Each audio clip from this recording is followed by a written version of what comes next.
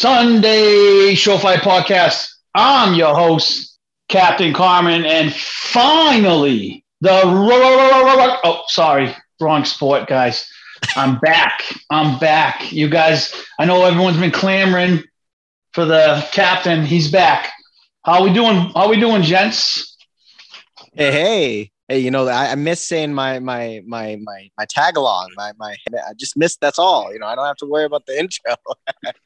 And we got the commish, right? I've enjoyed, listening to you guys chop it up. Very well done. Much appreciated. Holding it down while I was out. But now I'm back in action. And commish, we got some draft talk, right? We're going to do some draft talk today. And then how you feeling about the draft there, commish? Yeah, man, it's great. It's great to finally have the three of us on here talking some football at long last. But yeah, the draft is in the rearview mirror here. Finally, it was awesome 3 days as it always is, and no shortage of excitement either. Feeling pretty good about it, and I can't wait to dive into it. Yeah, and then Aaron, we got a special guest later on today, right? We do. We got Greg Leonard from ESPN Radio, ESPN Chattanooga. We're going to chop it up with him. We brought him on to do a mock draft. So that's going to be fun to kind of see how a dynasty mock draft will go with rookies only with a super flex league. So fun hearing, we talk with each other all the time. We hear our own thoughts. It's definitely fun to bring someone else who knows sports onto the show. So definitely stay tuned because that's a fun mock draft. Are we talking worldwide leader of sports? Is that what we're saying right now? We're getting worldwide leader sports interviews. I like it. You guys have been working hard. I like it. So we'll get into the draft, but let's talk on some of the news, the NFL news, and or the draft day trades. So commish, I'll let you jump on the first one if you want to go ahead and talk a little bit about your boy AJ going to the Eagles. What do you think of that? Yeah, that was a wild one. Definitely unexpected for sure. This was one of those years where we're walking into the draft. We weren't really sure what to expect, given the lack of kind of a consensus top couple of picks, which is really abnormal compared to most seasons. But this one didn't disappoint, both in terms of the picks that were made and the players that were traded on draft night, on the first night particularly. And this one involves AJ Brown heading over to Philadelphia, where he's going to catch passes from Jalen Hurts going forward. They got that deal done, like I said, on night one. The Titans got back first-round pick, number 18 overall, which they used to select Treylon Burks, wide receiver out of Arkansas. And they also got back a third-round pick in that deal as well for A.J. Brown. It's A.J. Brown's one of those guys. He's a really talented football player. We saw him produce really well for a fantasy standpoint in a lower volume passing offense down there in Tennessee for the last couple of seasons. He's joining another run-heavy offense in Philadelphia, but he's definitely going to be the alpha receiver there for the Eagles. And, this is a guy who I think is going to be pretty fantasy relevant no matter where he ends up. But I do think it's a little bit of a hit here for at least his short term while he's linked to Jalen Hurts, just due to the number of skill players he's competing with. He was kind of the only game in town in the receiving department down there with the Titans.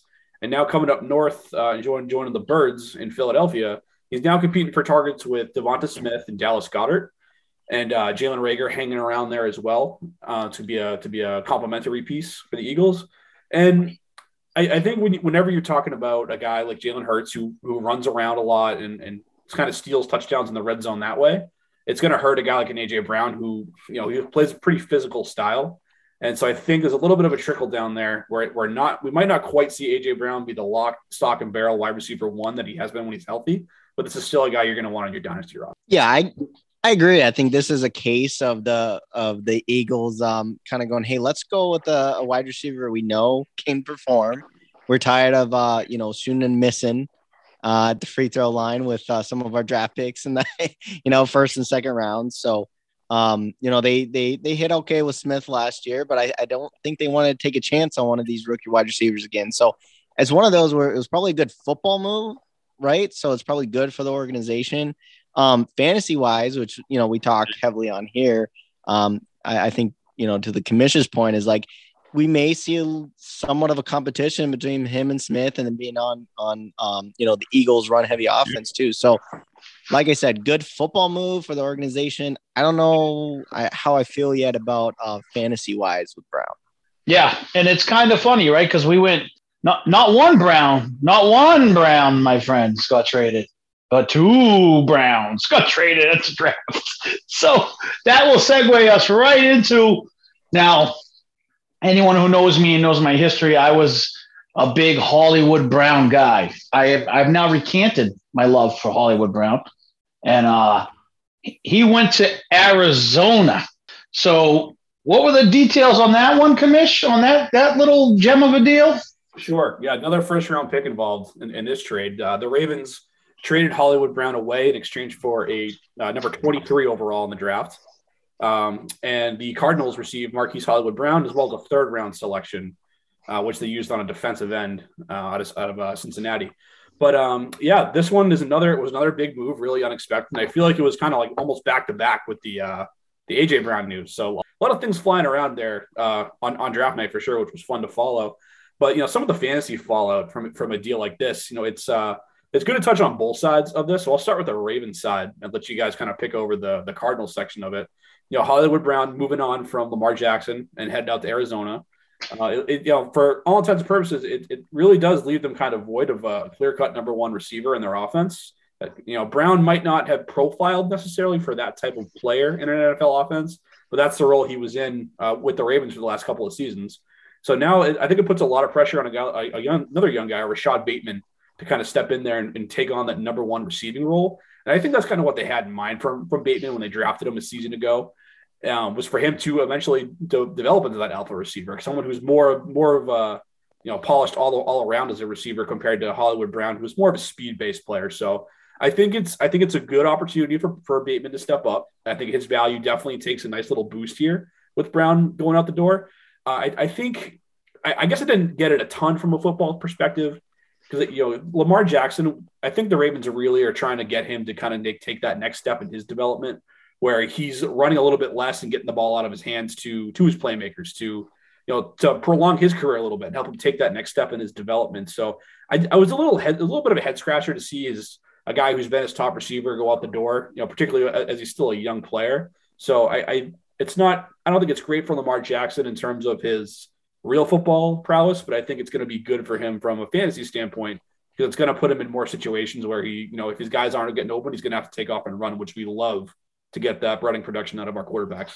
Yeah, and over on the Arizona side, I'm not going to be like I guess I am sometimes a little conspiracy theorist, but you never know if how much the Cardinals knew what was going on with DeAndre Hopkins, where we learned he's suspended 6 weeks. Sometimes a lot of those decisions up there in the front office, they know some of that stuff is coming to a head possibly. So I think it was probably a good move if that were the case. But let's even just talk the facts there, where I do like Hollywood Brown, landing spot in Arizona, because Kyler Murray, he doesn't look like it, obviously, with his height and whatnot that people pick on him with, but he's one of the best deep ball throwers in the league, right? So talking about game flow and game script, compared to the Ravens and Lamar, I think he actually fits better over there in Arizona, which they seem like they need that, right? So I kind of like it in that respect. And then I think just very quickly touch on the Ravens is I think they just saw too much value. I mean, they went pretty hard with with some defensive picks there, getting the value they had there were kind of just re-upping that safety position. And they had a huge steal in the draft with that center. So they're probably going back to that run heavy offense that worked for him a few years back. So those are kind of my thoughts on the two teams with that trade. Yeah, I mean, if I can just be honest, I just didn't think the Cardinals needed another undersized, injury-prone wideout. They already got one. Like, they're competing for the smallest wide receiver core in the NFL. I don't get it. I personally don't understand that when they already make 1 million gadget plays for Rondell Moore. So now they're going to make 2 million gadget plays for Rondell Moore and Hollywood Brown. I personally don't think it's a good move for the Cardinals side. I think it's a great move from a real football side for Baltimore, if that makes sense. If that makes sense what I'm saying. I think it's a great move for Baltimore from a GM perspective. I don't think it's a good move from a GM perspective for Arizona. It's interesting that you say that. I'll throw it right back to you. I guess you say it's a good thing from the Ravens' perspective. Can you talk a little bit about what benefit you think there might be to the Ravens losing their top receiver? And really, Bateman's kind of the only game in town at this point. Can you kind of take me through your thoughts on that? Well, here's the deal. I don't think that Hollywood Brown is. I think they got Bateman, and he's more of the top X receiver, but let's call it what it is. The Ravens are going to run the football, and they're going to throw the ball to the tight end, and then when they have to, they'll throw the ball to a wide receiver. For them, they were able to add much-needed depth on the defensive side of the ball, which I think when they were looking at it was, hey, Hollywood Brown's not going to win us any games. That's how they view it. It's not changing their fundamental offense. What it did do was it allowed them to improve their defense and help them out in areas that they needed. So from a fantasy perspective, yeah, it doesn't help them, but from a regular GM perspective, I think it does, if that makes sense. Yeah, I think I know where you're going, where look at it financially. Hollywood Brown was on his last year, right? So he was still on his rookie contract. If they wanted to commit to him, they're either going to have to get rid of him after the 23 season or re-up him, right? So he's going to want a lot more money. So financially, that kind of makes sense to kind of get, I think they wanted to see what they were going to get at that pick. But yeah, I think they improved their defense. And then what they got in turn was a monster at a center coming from Iowa too, to where they go back to that run heavy offense to where, yeah, they figured out that Hollywood didn't really fit their scheme the best. I mean, I think he had a great start to last year, but I think they kind of just weighed out a couple of those, differences that they were kind of okay with letting them go and try to go in a different direction. But I think if you look at a couple of those things that I can kind of see where that's, they just couldn't pass up the value there. Yeah, I hear where you're both coming from on that for sure. And I think Aaron, that piece you hit on with the contract coming down the pike for Hollywood Brown definitely played a factor into that. We're seeing these receivers, they want this big money as they're nearing the end of their rookie contracts. And we get it, obviously, they want the long-term security that comes with it. But with all these good receiver classes coming up here, it's kind of flooded the receiver market with really good cost control of young talent. And I think that definitely plays a factor for these teams. I think Baltimore, if they have aspirations to compete this year, might be in the market for a free agent wide receiver, whether that be someone like a Jarvis Landry or someone maybe like calm down, Aaron, but a Will Fuller maybe, someone who can come in on the cheap and stretch the field for them when they need it. So I do think we see a minor move here to address that need while saving some long-term capital by not investing in Hollywood Brown. Commish, do not bring up Will Fuller. We tried. He's going to mention Will Fuller a million times throughout the year because he's going to take him in every single Kings lineup. So let's try to keep the Will Fuller talk to a minimum, please. Understood. We did actually get through 3 weeks. 3 of the 4 weeks we were on without you, we actually got through without any Will Fuller talk. So I think we'll go for another 3 to 4 week span going forward from here. Well, wait a second. Remember, you comped him to Davison Williams. I'll never forget that. I'm gonna be looking at him and thinking Will Fuller for the rest of my life. I think. I see. He was squeaked in there. Yeah, just one though, Aaron. All right. So that's a great point. It's weird for me for this to come out my mouth, but I think talking the Ravens, I think if I were to try to be as honest as I can with it, but between Fuller and Landry, I think Jarvis Landry being a physical runner would fit in that offense a little bit better with Lamar. That's just my 2 cents there, though. All right. So before we get into any other than the trades, and I guess we'll each go with one here. Other than the trades in the NFL at the draft, was there any surprise? And I'll let you kick it off, Commish, and then you can kick it over to Mr. Browntown. Can you name, your big surprise from this NFL draft, one that you didn't see coming? Yeah. As a Patriots fan, I was shocked that we took Cole Strange there in the first round when he was mocked around the third round or so. But we don't care much about guard talk around here, so I'll kind of leave that to the side. But we kind of touched on it already, and that was the AJ Brown deal. I really thought that was a guy they were going to make it a priority to keep him, just given how important he was to the Tennessee offense. They're a team that's been really solid the last couple of seasons. They made that one run to the AFC Championship game a few years ago, and they've been making the playoffs ever since, and kind of hanging around, but weren't serious contenders necessarily for the last couple of seasons, getting bounced in their first playoff game. But I really thought they would take care of this guy as a core piece of their team going forward. Give a guy like a Ryan Tannehill an alpha wide receiver to work with, and they took him away, so they're really relying now on Treylon Burks and Robert Woods, coming off an ACL injury himself, to take on a lot of that pass catching role as Derrick Henry gets a little bit older during his age 28 season. So I was really surprised to see Brown move out of Philadelphia. I really thought that was going to be a contract that he and the team figured out, but like we always say, the NFL is really hard to pin down, and that's what makes it so much fun. Go ahead, Aaron. You got any big surprises from the draft?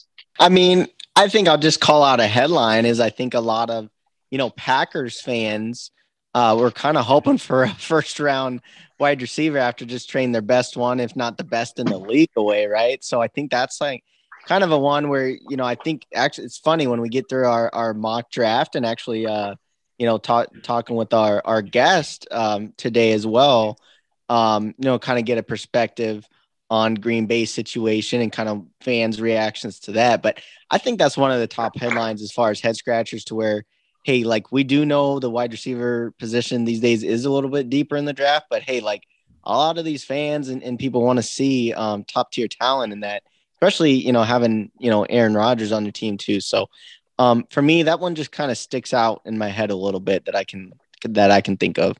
All right. And I'll close with mine. So mine I was actually quite surprised in how long Howell stayed on the clock. Right. I mean, every round kept coming. I was like, all right, this team needs a quarterback. Nope. And it just kept going and going and going. I almost got uncomfortable for him at one point in the draft. But I was actually surprised at how long he stayed, out there. What do you guys think of that?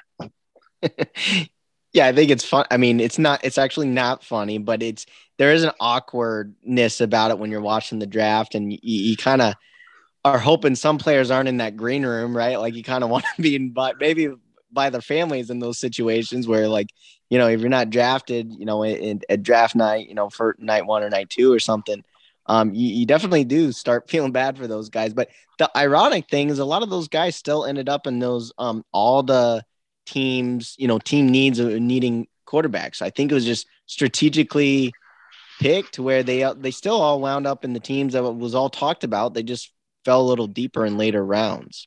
Yeah, and I think that, like you said, it's so awkward when those guys get invited to the draft because maybe they got some bad intel that they were going to go in round 1.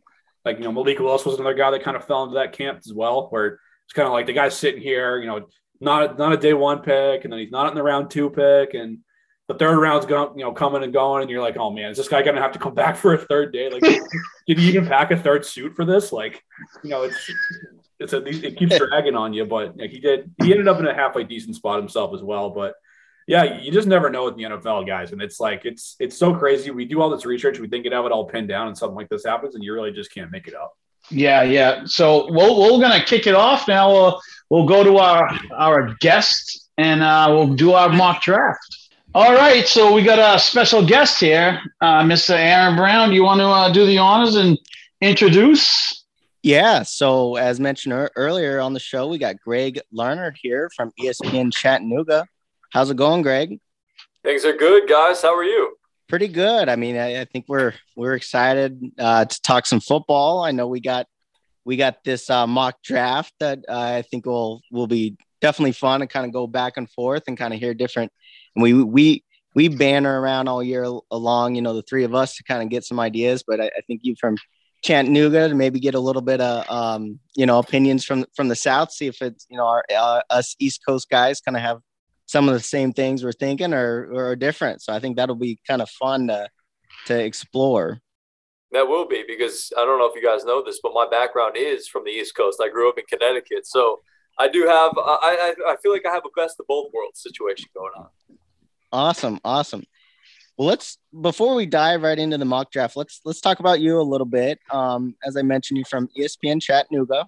You do have a live show called The Word with G, and then you also have a podcast called Chat It Up. Yeah. How about we start with the live show? How about you talk a little bit about that show and kind of what that covers, and a little bit of background on that.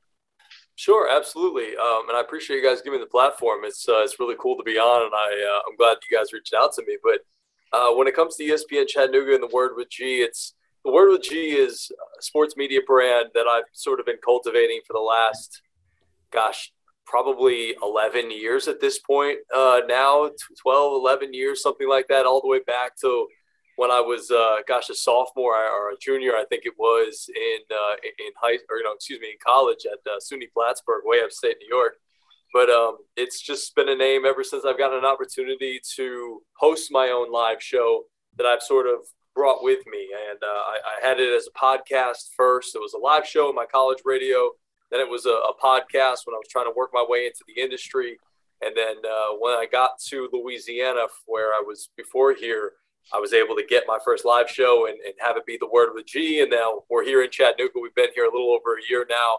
And it's just continued to keep the good things rolling. And so I'm on every single day, noon to 2 Eastern Standard Time here in Chattanooga, Tennessee. And a lot of the things that we go over and we cover and, we talk about is, the local stuff, obviously the Chattanooga Mocs, and they've been in the headlines recently for some big things with David Jean-Baptiste hitting that big shot in the SoCon tournament to get the Mocs to the NCAA tournament, and obviously almost upsetting Illinois in that first round game, which I was in the building for, which was really cool. Got an opportunity to meet and interview T.O., which was pretty sweet out before the game. And then, obviously Cole Strange getting drafted in the first round, surprisingly, by the Patriots. Like, that was insane. So we cover a lot of the Mocs and things like that. And then we have obviously UT with the Vols, and the baseball team's been really good. Basketball team had a really good year this past year, and obviously a little disappointing ending. And then we cover, the Predators and the Grizzlies and the Hawks, and the Braves are on our air. The Falcons are also on our air. We also cover a lot of Titans stuff. So a lot of local, regional stuff. There's a lot around us. There's a lot of Georgia fans here. There's a lot of Alabama fans as well. Obviously UT is the big one, whether it be with the Vols or the Mocs.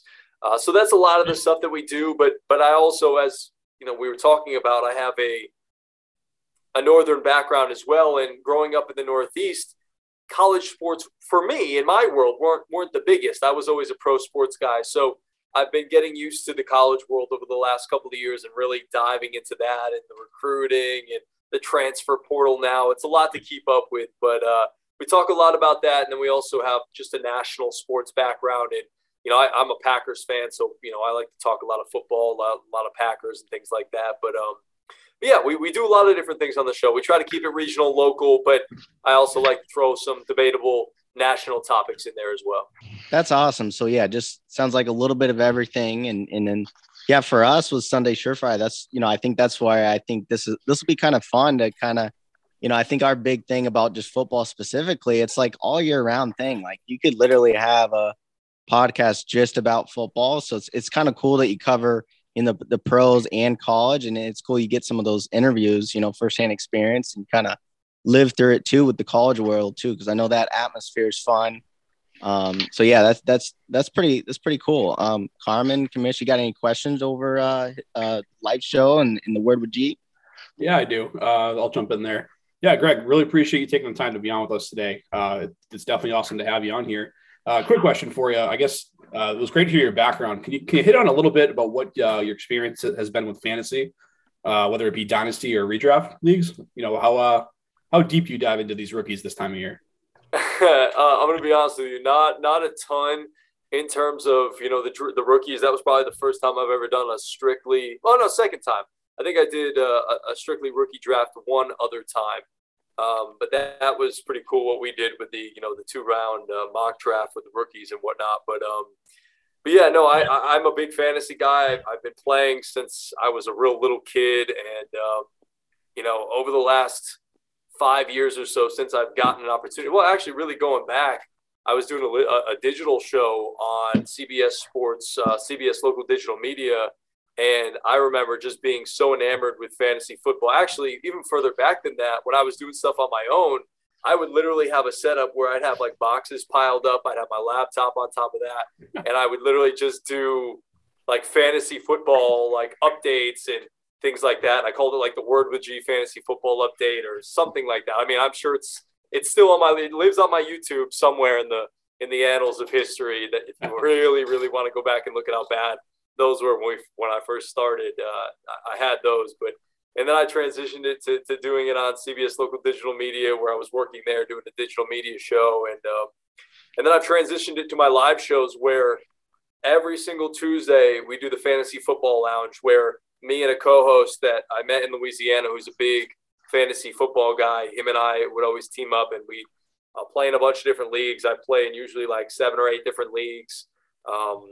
And we do that show every single Tuesday. And I also have Lisa Ann, the great Lisa Ann, who is a fantasy football guru now. She, obviously, her old life in porn, she's gotten herself into fantasy football and fantasy sports big time. And I've been really lucky enough to have connected with her and have her on the show, I think, for the last 3 or 4 years, every single Friday with us. And it's been really cool. So big fantasy football guy. I also dabble a little in basketball and baseball, but football is where we have our bread and butter for sure. Yeah, all right. Great to hear that. We'll see if we can compete with the expert on here, guys. Yeah. So I got a quick question for you, but before I get into my question, Captain Carmen here, I can tell you, being from Boston, my experience. Wait, you're from Boston? No way. Yeah, tough. Yeah, I actually filled in for Carmen once, and I tried to kick off the show in a Boston accent, and I don't think I was fooling anyone. It was probably the worst accent ever. But so I went years ago, I went to Knoxville, Tennessee, and I learned all I need to know about how crazy people are down south about college sports, because being from New England area in Boston in particular, we had Matt Ryan at Boston College and no one cared. So yeah. So I got to Knoxville, and we're outside of a Lids, and there's a giant Peyton Manning statue outside of a Lids. I couldn't believe it. At the time, the Tennessee Titans were like one of the best teams in pro football, and no one even really cared about that either. So that's all I learned immediately. I was like, wow, it's a different breed down south when it comes to college sports. That's for sure. It really, really is. It's wild. Like I said, I grew up in the Northeast as well, and college sports weren't really a thing. Like, that's not anything that my dad really got me into. The biggest thing that I was into college sports wise was UConn basketball. Growing up in Connecticut, having those women's teams be so incredible for such a long time, and they continue to be under Gino Auriemma.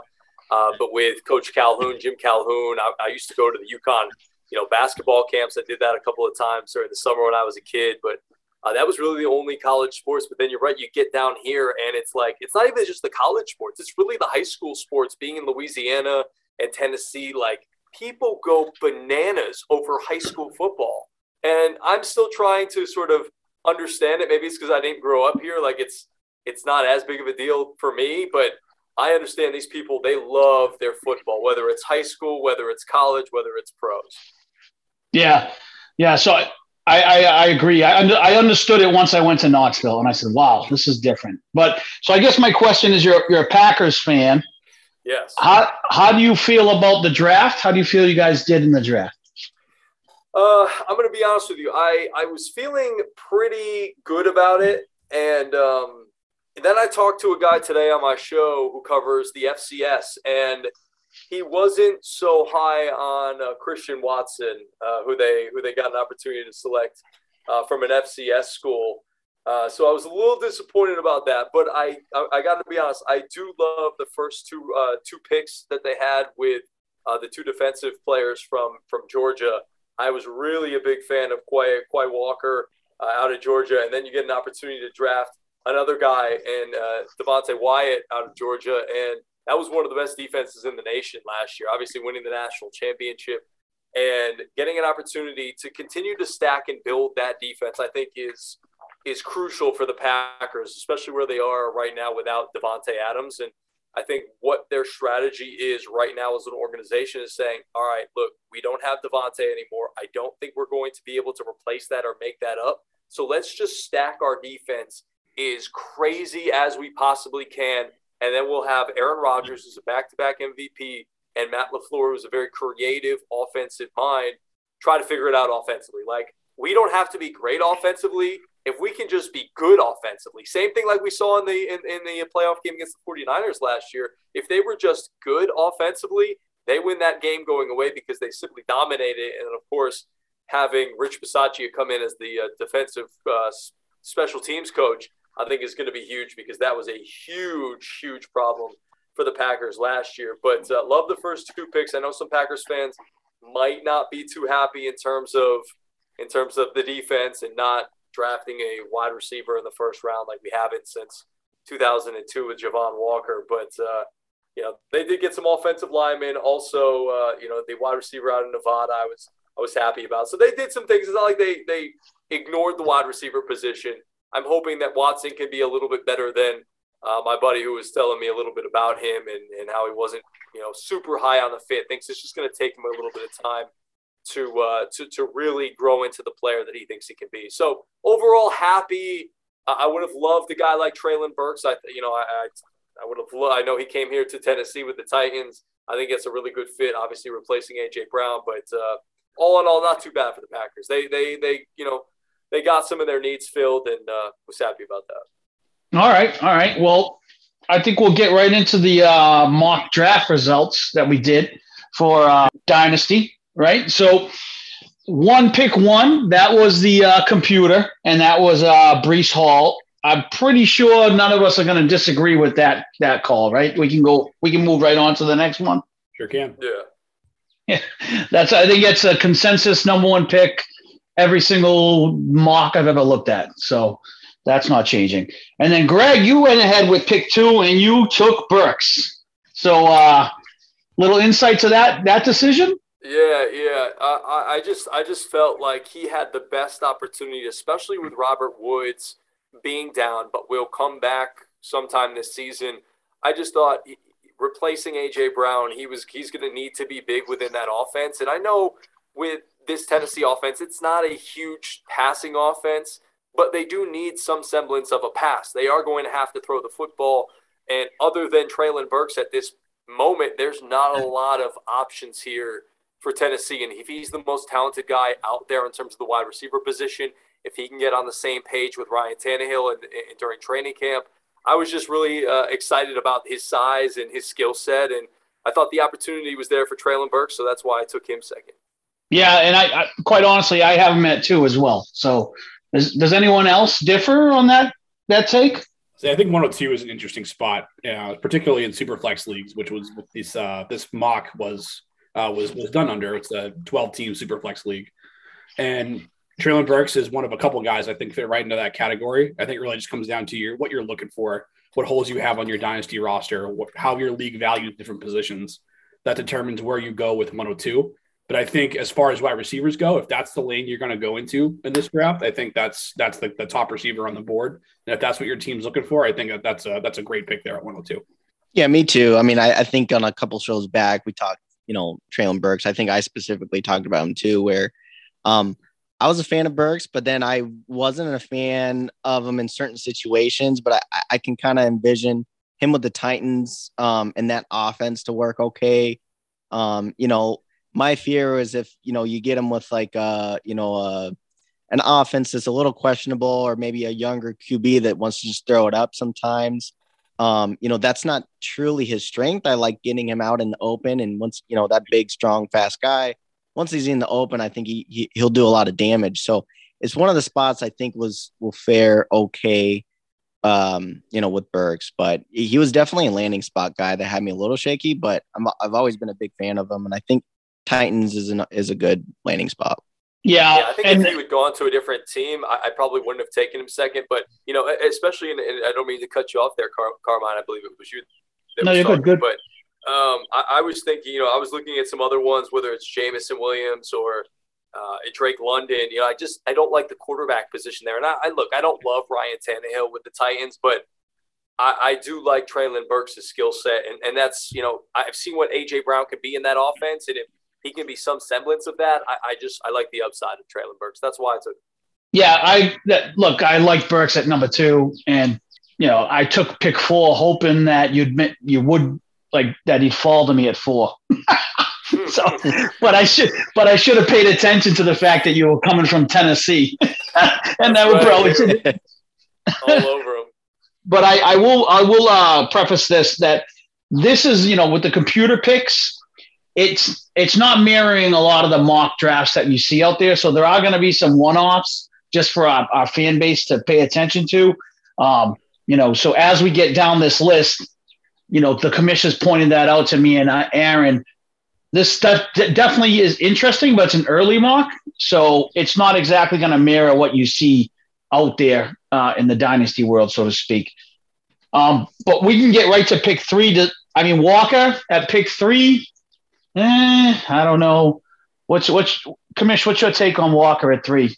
Yeah, I do like Walker. I think he's the number 2 back in this class, just based on the talent that we saw from him at Michigan State last year with the Spartans. Seattle is not by no means is it a sexy landing spot for the 2022 season. I do think that there is some long-term promise with Walker. Right now, their backfield consists of Chris Carson, who's coming off a neck injury and is getting into his late 20s, as well as Rashad Penny, who let's face it, to this point in his career, he's mostly been a bust with the exception of a few weeks towards the end of last season where he actually turned into a league winner. So maybe I spoke a little too soon on that, but he's a guy who re-signed on a 1-year contract. So they have a couple kind of placeholder guys down there in Seattle to at least hold the fort down with Walker in the mix. But I think this is a guy that he's on a team that's going through a rebuild. They're probably not going to have a ton of game scripts where he's able to be pounding the ball for 4 quarters because they're going to be behind on the scoreboard and chucking it around in the second half of these games. But he's a guy that I don't mind him at 103 at all if you're running back needy. And if the last couple of years have told us anything in fantasy, it's that you can never have enough running backs on your roster when the attrition rate starts kicking in towards the middle of the season. So this is a guy that I'm not necessarily targeting him at 103, but I can see the value in it at 103. And he's a guy who I'm going to have my sights on a little bit later down the line when he doesn't pop right away. He's a guy I might try to acquire in the middle of the season if I can get him at a discount. Yeah, I can kind of agree with that a little bit, but it's one of those situations where, he's still one of the top talented running backs in the class, for sure. So it's where, you may look down at yourself and at your team to where, hey, if you had an early pick, was it because, your team didn't do too well last year, to where, hey, can you afford having him be a bench player, be a subbing in and out, sharing some snaps with Carson and Penny here and there. And if he can overtake him, great. But if not, hey, maybe it's a long-term selection with Walker. He's probably going to be their back of the future. So if you're okay and content with it, where maybe, if you're still looking to rebuild and looking at that 2023 class, that's where Walker may make sense for you and your team. So my general rule of thumb when it comes to dynasty picks, unless it's a stud class of running backs, and I don't think this class is that. I think Hall is the only one you could consider like that. And then my general rule is if it's not stud running backs, then I'm going to go with wideouts because the shelf life is so much longer. So I was going wideout from the rip because I knew I didn't have pick 1. So we can go right into pick 4, and I went with London. I hate the quarterback situation. Let me repeat. I hate the quarterback situation. But he's also a very talented guy.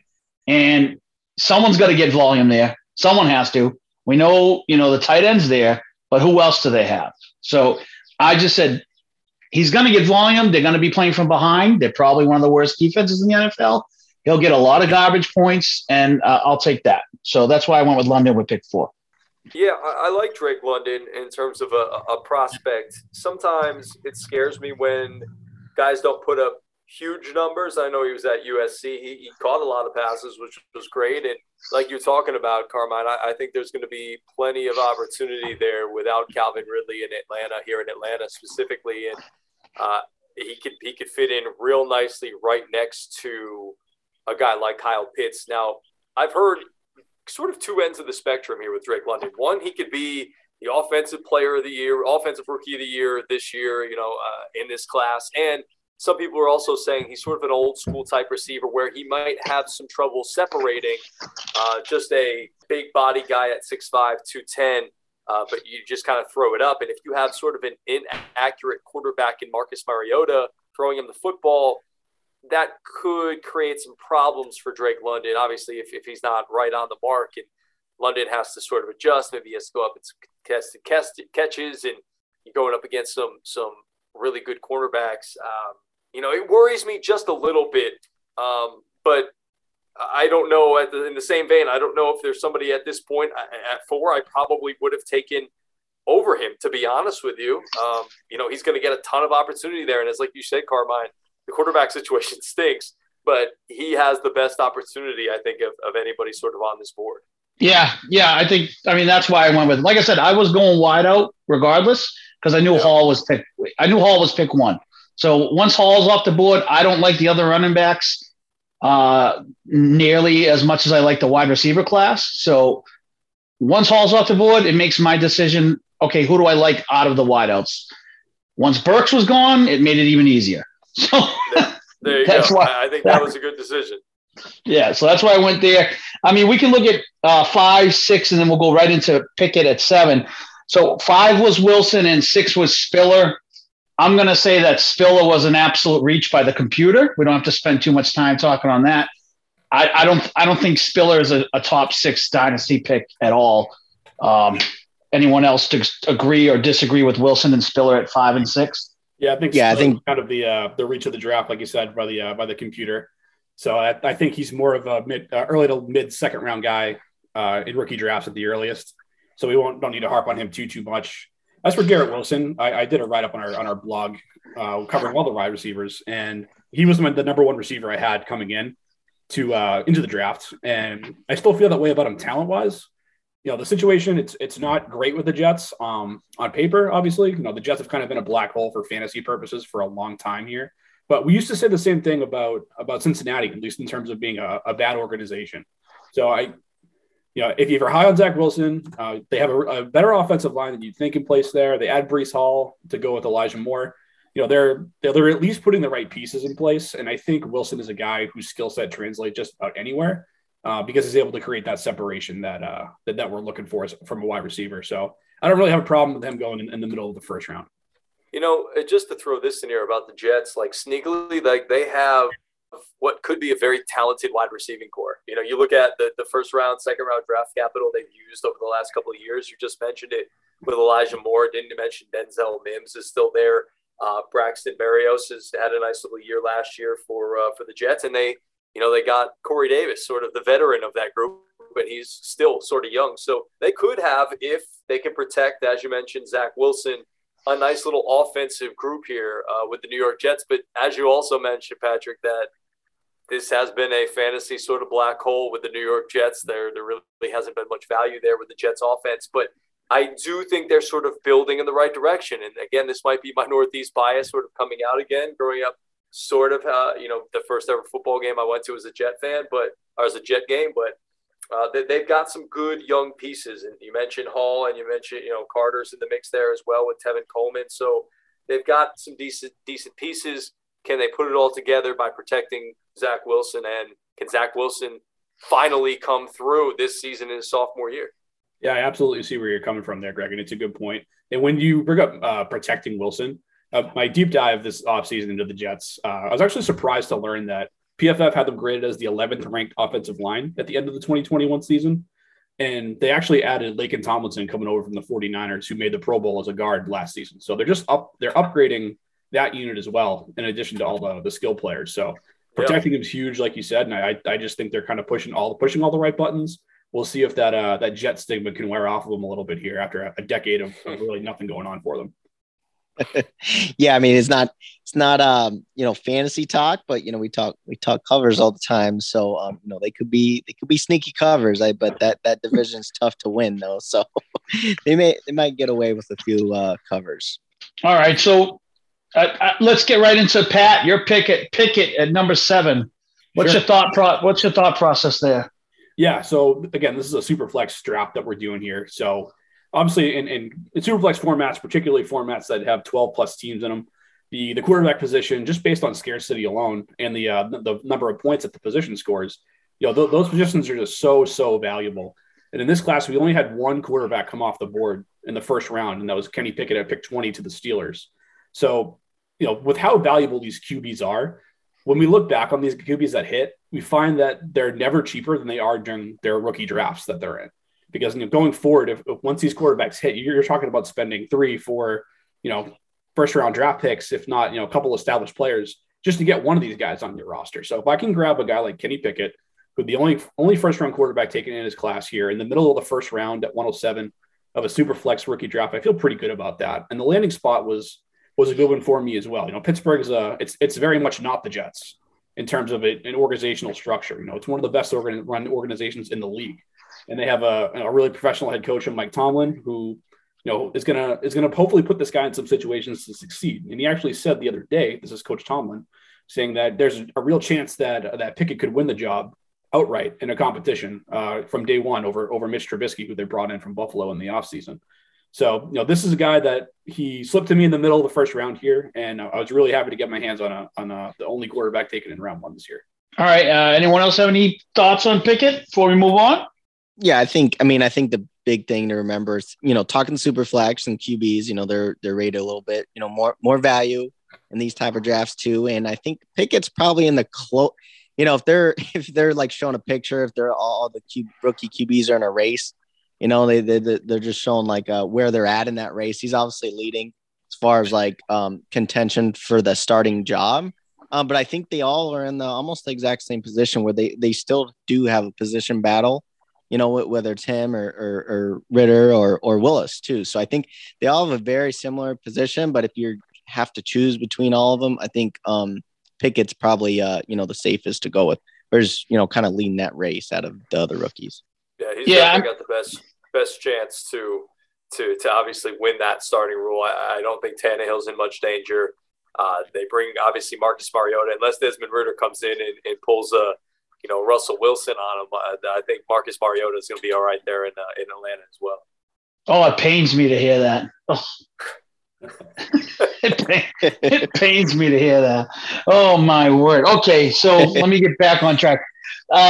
So 8 and 9, Willis and Olave. I like the Olave decision by the computer at 9. I'm kind of big on Olave. I was actually, believe it or not, I was torn between him and London. That's how high I am on him. So anyone else have any takes on those, or we can go right on to Aaron's pick, which is the definite reach. I want to hear about this reach at 110 from Aaron Brown. Let's hear it, Aaron. All right. Yeah. So here's the funny thing. Here's my thinking. I'll kind of walk it through. So with the 10th pick of our 2022 mock draft, I went James Cook from Georgia. Here's a funny thing is Carmen just mentioned Olave, at the 9th pick computer. So, I didn't have anybody to like cuss out with, cuss out, I guess, in this mock draft because it was the computer picking. But here, this is a position where like, hey, I had to pick somebody. If it was probably an actual draft in fantasy, I would probably consider trading because Olave is the guy I wanted at 10, but, did see the computer grabbing him. But hey, here with James Cook, I figure, hey, he was the second running back off the board. We're talking about landing spots. Aside from Breece Hall, he probably has the second best landing spot out of all the running backs in this draft. I like, his explosive play, playmaking ability with Buffalo, and they're a high flying offense that scores all the time. So there's plenty of scoring opportunities for everyone in that offense. So James Cook wasn't a pre-draft guy that was, talked about. It was like the Kenneth Walkers and all them, but James Cook kind of fell into that spot that, hey, I kind of leaned more into the position. He, landing with Buffalo and that offense. It kind of just seems to me like a good opportunity. And Buffalo's, the one of the most talked about problems with them is they can't run the ball. So they went and drafted a running back. The next running back after Hall. So that's kind of my thinking. But have at me, have it at your will. Let me know your thoughts. Commish, do you want to bury him first, or should I? Oh, don't let me get in your way, my man. Go for it. All right. So look, I'm gonna go and say that he's not even the best running back out of Georgia. That's my take on it. No, I mean, I think Aaron was a little taken aback because I knew for a fact he wanted Olave. so when Olave got taken, I think he was just like, screw it, I'm going to take the Buffalo running back. So that's what I think happened. Anyone else want to pile on Mr. Brown's reach with Big Ten? Can I try to back him up a little bit? All right. Sure. Climb on board. Aaron, I'm going to have you back here for a second. I kind of see where you were coming from. Obviously being the brother of Dalvin Cook is a good thing, and he ran well at Georgia. He might not have been the best running back at Georgia coming out of this class or whatever it may have been, but you go to a place like Buffalo, and you're right, there are a lot of scoring opportunities. The thing that sort of scares you, obviously, is that Josh Allen takes some of those opportunities away. You don't know what there is with Zach Moss, although he weirdly seemed to be in and out of the doghouse last year. And then Devin Singletary he's never really been able to get a stranglehold of that job. So you bring James Cook in, and maybe it's just a fresh face, and maybe they find something in him, and maybe, he surprises us all and he becomes the bell cow back there, because it seems like they've been searching for a bell cow back where they don't have to run Josh Allen all of the time in that Buffalo offense. And hey, maybe it is James Cook. Maybe you're not crazy. Yeah, I mean, if I could have like a second rebuttal here, is like, hey, we mentioned it too with fantasy and kind of shooting your shot with the running backs is, hey, they go off the board really quick, and he fell in a position that he can get some good reps, good playing time. In a draft like this, I like a lot of wide receivers on this board, which I think I'm the next one to talk about over the next pick as well, who fell to me at 2-3 as well. So I think, considering how, the options at running back and comparing how limited they are compared to how deep the wide receivers are, I kind of went for Cook here. So that's kind of a little bit of my rebuttal. Yeah, fair enough. All right. And I don't think it's really that much of a reach, to be honest with you. We're mostly giving you some crap here for the fun of it. We wouldn't do that if we didn't like you, but it's a fine pick for the reason you said. He's a good. The running back depth is just putrid in the middle of the season. It feels like when the injuries pile up. The only thing I'm worried about, and I'll make it brief here, is that with James Cook, he was taking essentially all the receiving work away from Zamir White at Georgia. He was the primary pass catcher out of the backfield, and that we just haven't seen Josh Allen do a whole lot of that, because he's taking the ball and he's running it himself. And typically, when quarterbacks scramble, the first thing it impacts is those running backs who can catch the ball in the short area. So overall, I do like the player. I like his profile in my write-up. It's a high-profile landing spot in terms of being linked to a good offense. And we'll see what happens to him from here. It's overall, I don't think it's a massive reach at one time. All right. So, I guess we'll kind of let you off the hook, Aaron. All right. I'm wearing my big boy pants today, so it's all right. Don't you worry. We're going to get to your homer pick. That's coming up. That's we're almost there. But before we get to the 2-3, which was the next pick that Aaron took, I want to go to my bell of the ball. That's the 2-2. And that is the quarterback who I think ends up being the best quarterback in this class. And that is our boy. I always mess up the pronunciation of his name, so you guys can hammer me for that. Is it Corell or Carell? I don't know. I'm not good with – there it is. All right. So I think he ends up being the best quarterback in this class. Have at it if you choose to. But I actually like this pick at 2-2 because I actually think he ends up being the best. I was on board with with Carroll. I'm not gonna really jump at you too much. I think he's got a solid contention of getting that starting job. Probably won't be a day one starter, but I think, Carolina was looking for that next QB because obviously it wasn't working last year. So I'm going to be more on the positive side. Yeah, I was just going to say, I really like Matt Corral as a quarterback, being down here in SEC country, getting an opportunity to see him a lot in some big moments. And I really like him a lot. He's got a great moxie to him, and he's an athlete back there as a quarterback, and he's a tough competitor. And obviously the injury that he sustained in that last game was tough and obviously affected his draft stock. He probably could have been, as you mentioned, Carmine is the best quarterback in this draft and the guy who came off the board first if he didn't get hurt there at the end of the season. And it is a really good spot there in Carolina, and he's probably not going to be asked to do a whole lot just yet. As you mentioned, probably not a day one starter, but with the other options that they have there at quarterback, I'm not a big fan of Sam Darnold. So you get an opportunity like a kid like Matt Corral to come in there and maybe eventually, if the season doesn't go well for Carolina, and maybe they give him an opportunity halfway, 3/4 of the way into the season, and you see what you have with him, and you give him an opportunity to get into training camp and really get into his playbook and just focus on getting healthy. I think that's the big thing for Matt Corral, and not forcing him or rushing him back into the lineup, and just to try to see what you've got in him in terms of a quarterback.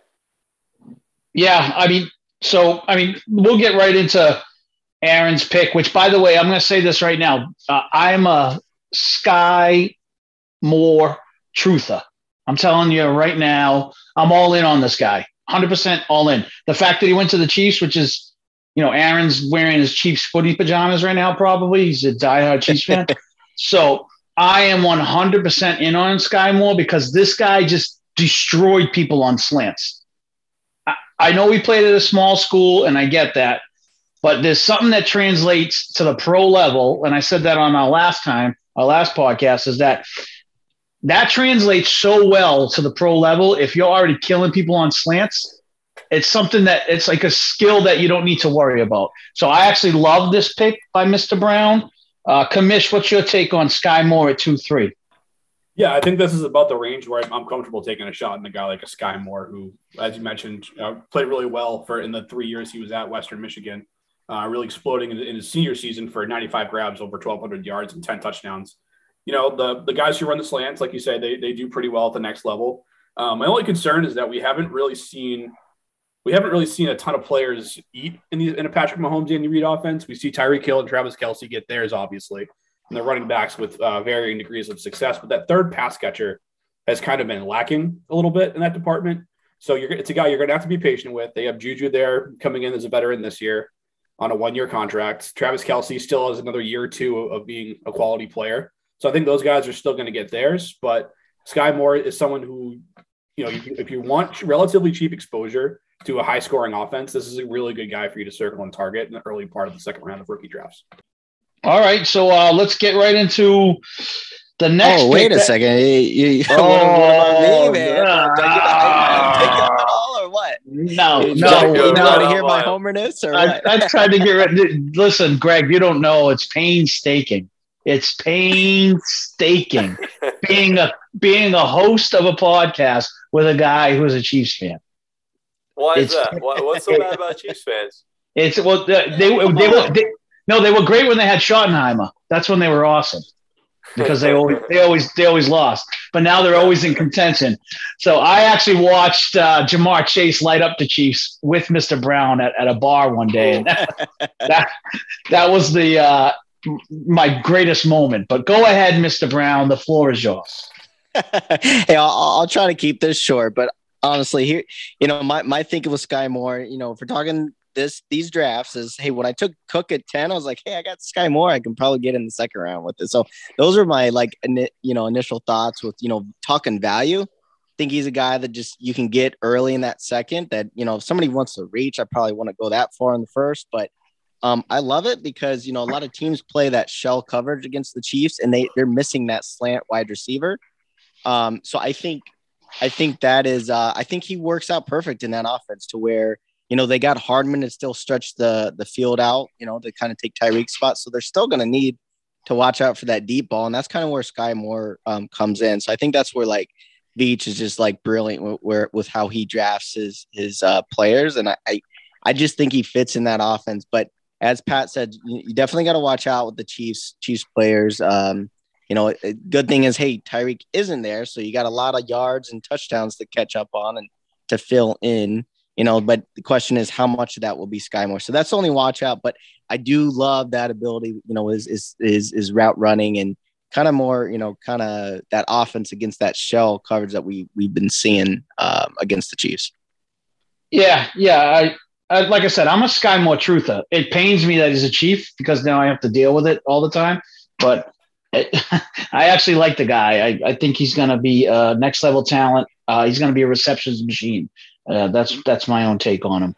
But we'll get right into Pat's pick at 2-6. Now, Pat, I got to be honest with you. Commish, I kind of thought you were going to take McBride here, but you went with Watson. So maybe I was misreading 100%, or you just didn't like the tight end talent that much. But go ahead and give us a little insight, Mr. Commish, on the Watson pick. Yeah, happy to. And I do like McBride as well. I think he's a guy who's just parachuted into a really crowded landing spot between Zach Ertz being there in the tight end room, as well as a number of wide receivers now in Arizona. So the tight ends take time to develop, and I was looking for more of a guy who I think is going to make an immediate impact here with Christian Watson. And Greg, maybe I can talk you off the ledge a little bit here with the Packers and this Christian Watson fellow here. He's a guy that Green Bay targeted. They packaged 2 second-round picks to move up to get him at pick 34 early on in day 2 of the draft. He's a guy that your average fan, maybe even your average college football fan, might not know a heck of a lot about playing up there at North Dakota. But I think for dynasty managers, if you were scouting Trey Lance at all in the last couple of seasons, you actually probably know more about Christian Watson than you think that you do. A lot of those long bombs that Lance was throwing down the field, Christian Watson was the guy coming down with a lot of them. He's a lanky receiver who creates decent enough separation for a guy of his size. And he's landing in a spot here in Green Bay with this guy named Aaron Rodgers, who, like you mentioned, is the 2-time MVP. He's pretty good at football for those who haven't heard of him. But he's also landing into a spot where he's walking into a wide receiver room that's really much devoid of any talent of any kind. But we're talking about the corpse of Sammy Watkins, the corpse of Randall Cobb, and Alan Lazard, who's kind of just the definition of just a guy out there. So Christian Watson, he's almost a first-round talent, just missed the first-round cut. He's walking into a really big opportunity, and I think it's really important too for his trade value. If you're a type of manager who likes to move around a lot, make a lot of moves, there's a good shot he hits the ground running in the early to mid part of his rookie season on a really competitive team, and I think that could be good for him if you're looking to get in on that major 2023 class, or if you're looking for a guy to compete with for the future. From your lips to God's ears, my friend. You're welcome. So, yeah, I actually like the pick too. I thought it was a good pick. I just wasn't sure if you were going to go McBride or not in that. So I actually can't beat you up on that pick at all. I think it was a good pick. Hopefully you helped Greg out, clear his conscience a little bit, make him feel a little bit happier about the situation over there. Yeah, I think that's a good point that you brought up about Trey Lance, and something I hadn't even really thought about, that he was sort of on the other side of a guy who very well could be a starting quarterback in the National Football League. So we got an opportunity to play with him a lot. And, just doing some research on him, obviously he's got some good size at 6'4", and yeah, he's really fast at 4.3, 6 in terms of his speed. And some people have compared him sort of to a Marquez Valdes-Scantling, but he's a little bit more physical than a Marquez Valdes-Scantling. And I'm seeing some comparisons to a guy like Javon Walker, who I mentioned earlier in the show, and was really good, for a number of years there with the Green Bay Packers and Brett Favre. So if he turns out to be sort of a Javon Walker type, I'd be okay with that. Yeah, I would be too. Aaron, you got anything on Watson? Or are you ready to move on? No, I mean, I think it's a great pick, especially mid-round in the second. I think that's actually a great pick, great value pick there where that can really do, I want to say outperform that pick in the second, mid-second round. So he could be like your honestly, I think he might turn out better than Amon-Ra of last year, right? Because he didn't really turn on any any highlight reels till the end of the season. So he could be, from day one, early season, he can be involved in that offense as Commish bet. mentioned. Yeah, and the last word I'll throw there quickly on Watson. This is one of those guys where I think when we dove into this mock draft, it was very, very early in the process. It was the day after the NFL draft ended. So the auto picks might not have been 100% in line with where your drafts are going to fall. I was able to get him here at 206. I think that's a great value. I think you're more than likely going to have to grab him at the end of the first round, if not the early second round of your rookie drafts. Yeah, I think he's like 1-8 to 112. Yep. That's where I have him. So depending on who's drafting what. But now we'll get into the number one running back out of Georgia. That pick was 2-9, and that was by me, Captain Carmen. So I went with Zamir White, and I know the knees. I know that's what everyone's going to say. You worry about the health. But here's the deal. He went to a team that did not re-up their starting running back. So it's dynasty. So I may have to wait a year. If he stays healthy, he's going to end up in a situation where he's going to be a bell cow. And that's why I took him. So anyone else want to jump on the Yeah, I'll jump in there with you, Captain Carmine. Yeah, I like your thinking there with Zamir White. And you mentioned health issues. I mean, that's always something that's been talked about with Josh Jacobs. And if there's any health issues that he goes down this season, you might be looking at Zamir White jumping right in there. Who knows what Kenyon Drake could do? They might just want to keep him sort of as that third down back role and keep him into that, not slide him into that lead back role. And Zamir White could very well go in and slide right in there this season if Josh Jacobs deals with more issues, health issues that we've seen over the last couple of years. And then we're talking about an even better offense with the Las Vegas Raiders that Zamir White would be walking into with the type of passing offense that they have. And obviously you have to guard against Devontae Adams and Brian Edwards and Hunter Renfrow and Darren Waller if he stays put, and DeMarcus Robinson is there now. So they have a lot of weapons on the outside. This should lighten things up for a lot of the running backs. And whether it's Jacobs, Drake, or White, I think any of them is probably going to have a pretty good season. Yeah, sure. I agree. I agree. So go ahead, Commissioner. Yeah, I'll just jump in there quickly. I mean, White is, he's a between the tackles grinder. He didn't do much in the receiving game at Georgia, but I think that's perfectly fine for the reason Greg was saying. It's a really good long-term spot, as you guys mentioned, and he's a guy who, if there's gonna be so much attention paid to all those other skill players, like this is a guy who you can pound the rock with, and I think 2 years down the road we might be looking back at a guy like Zamir White. If you can get him in the mid to late second round of your rookie drafts, I think that's going to be a steal as we go forward. I agree. I think White's, a smart pick. I'm going to say either in a lot of different scenarios, he's probably a smart pick in the world of dynasty because, he's your insurance. If you're a Jacobs owner, which I'm actually a Jacobs owner in a league too. So, got my eyes on him a little bit where, you kind of get the best of both worlds where you have him as a handcuff, or if he takes over, if they don't re-up on Jacobs next year, then, he's your starter possibly. So it's probably a good, it's a safe pick and smart pick too, especially when we're talking the world of dynasty running backs. So, I can't really, say too much, negative things about him right now. Cause like I said, it's kind of safe. Yeah. And Aaron, I'm in that same league with you, as is the commish. And I'll tell you this wholeheartedly. We're going to do everything in our power to make sure you don't get him.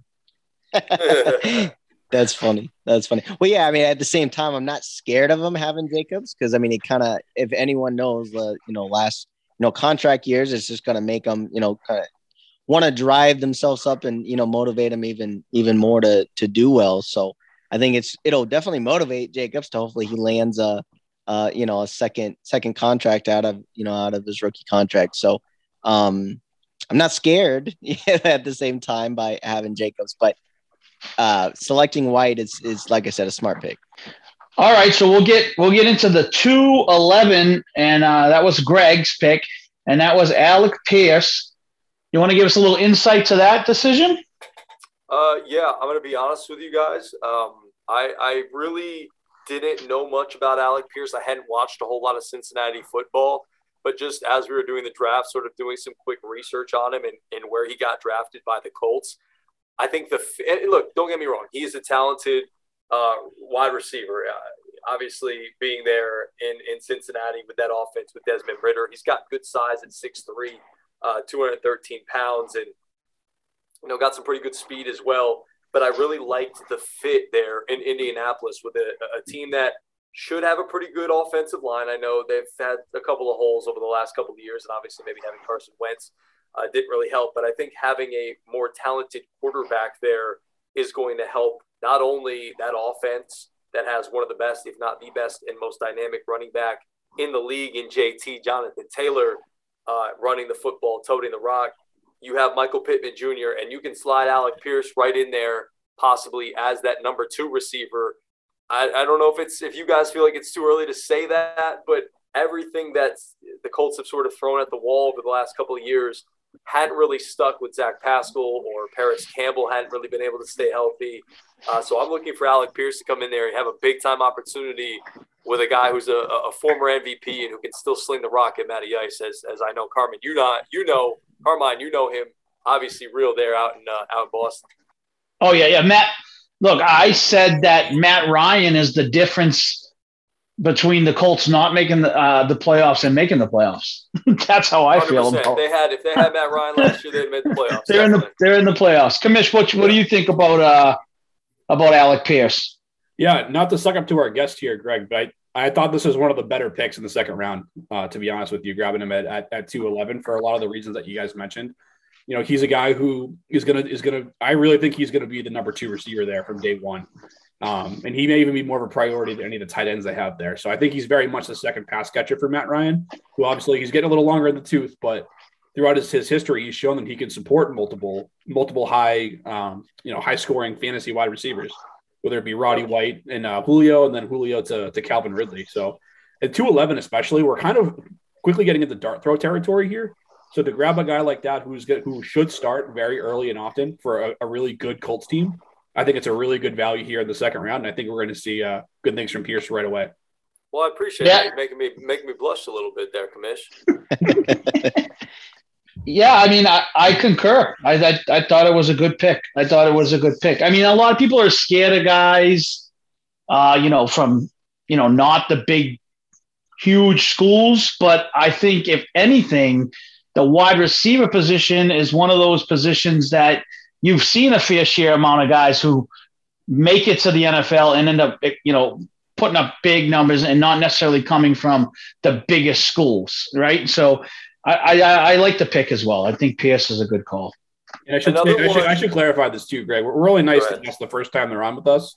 So okay. Next time it'll be knives out. Next time we have look out. Good. All right, good. That means I'm guaranteed to come back again. So at least there's that. But I will say this, and I want to get your guys' take just quickly on this, because a couple other guys that I was sort of thinking about taking in that spot, maybe a John Mechie out of Alabama, who's going to be in Houston. Obviously, you don't love the quarterback's position there, and Davis Mills. But there's also another guy that my same FCS guy that I talked to on my show the last couple of weeks about this draft. He was huge on Pierre Strong, the running back that ended up going to New England, and he actually really likes that fit for New England. Where do you guys sit on both of those guys between Mechie and Strong? I'll go first with Mechie.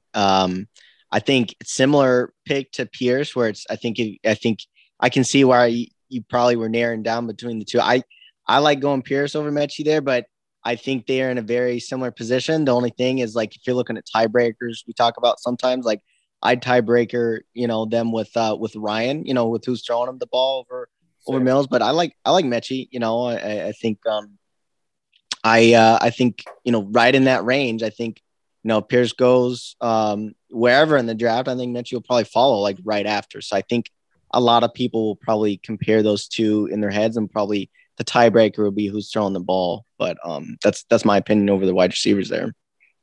Yeah, and I'll jump in on Patriots running backs, and Pat can have the commission can have the final word.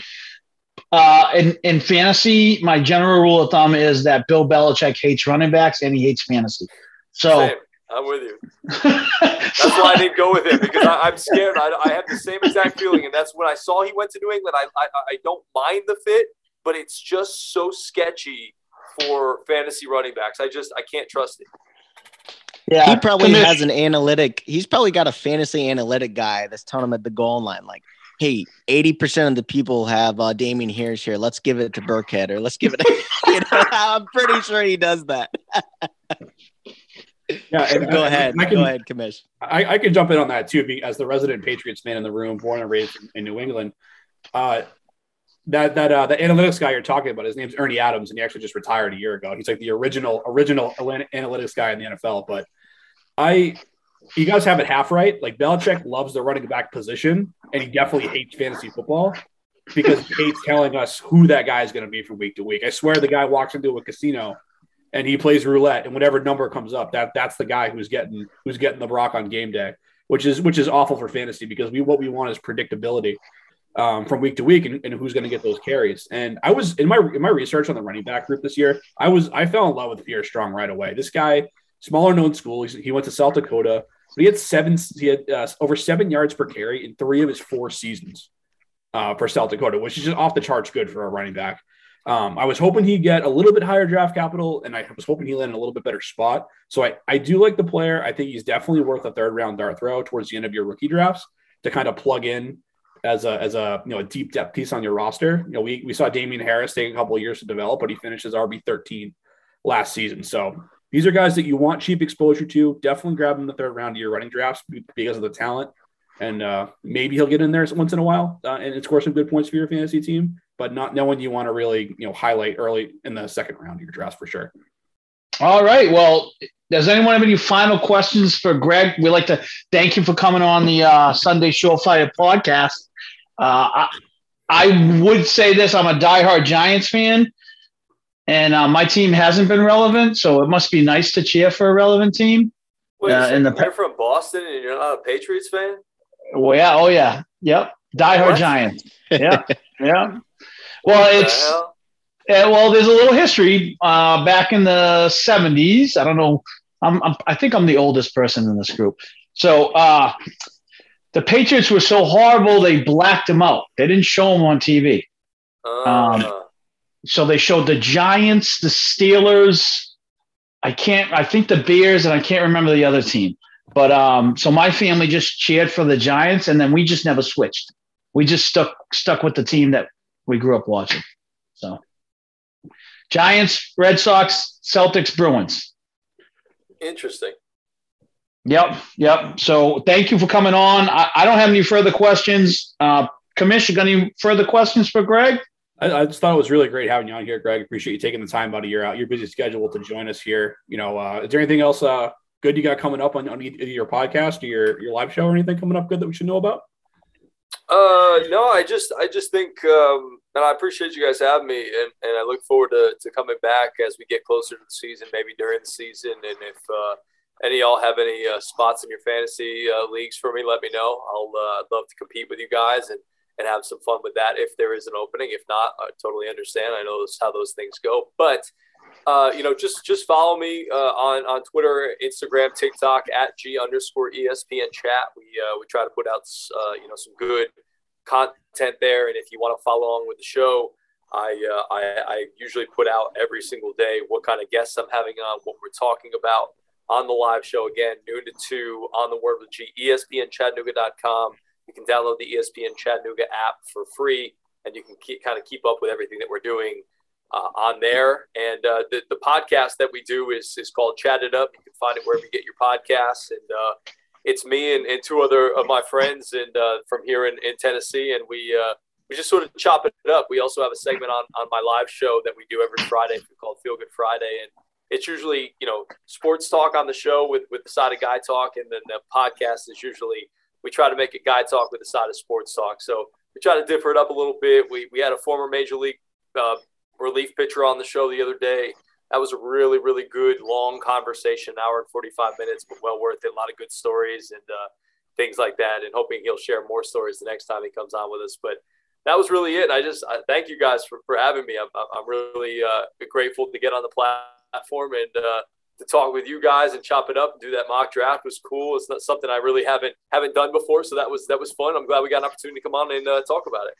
All right. Well, thank you, Greg. We definitely appreciate it, and look forward to having you back. And yeah, we might take you up on that offer, as we know around here our leagues can be kind of hardcore sometimes, to where we've kicked owners out of the leagues, and that's how some opens. That's how some free up. So we'll definitely let you know if someone gets booted or something like that, and then you can definitely have a spot to join. I appreciate you guys. Thanks so much for having me on. It's been a blast. Thanks, Greg. All right, thank you. All right, well, that was a great mock draft, guys. What do you think of our guest? I thought it was awesome, man. Greg really crushed it here at the draft, and it's so awesome to have an outsider's perspective on these things. The three of us chat all the time, and we kind of get into a group thing mentality sometimes. So it's awesome to have that professional outside influence come in here and kind of give us his 2 cents, particularly a guy like Greg who has that college football background now that he's been moved down to the South. So we're talking rookies here. Always good to hear from a guy who's watched a lot of these guys at the ground level. So it's really, really great to have Greg on here tonight. I agree. Because I think, we're so deep dived into pre-draft rankings, and we look at a million lists and stuff. We were looking at lists last year, right? So it's definitely like a breath of fresh air to bring someone that just knows a lot about college, knows a lot about the pros, and then can just give their honest opinion over talent, landing spots and stuff, and then not specifically that's looking at these dynasty rankings all year long. It's definitely nice to get that perspective, like you said, because we talk it so much. Sometimes we talk ourselves out of people, and sometimes we just overly think over people too. So I agree. Definitely fun. All right. So before we close this one out, I'm going to try out a new nickname on you guys. All right. I'm Captain Carmen, but pretty soon they're going to have to call me Captain Combat Carmen, because all I keep doing is just throwing gems on bets for fights out there into the atmosphere. So if anyone saw my pick, Katie Taylor, underdog, beating Amanda Serrano, plus 120, some books had her at plus 140, I'm just going to say this. Check the Instagram page. I'll be putting in the MMA picks this upcoming week. Big card, big fight. I'll keep getting you guys winners. And in the great words, Sunday Surefire, peace.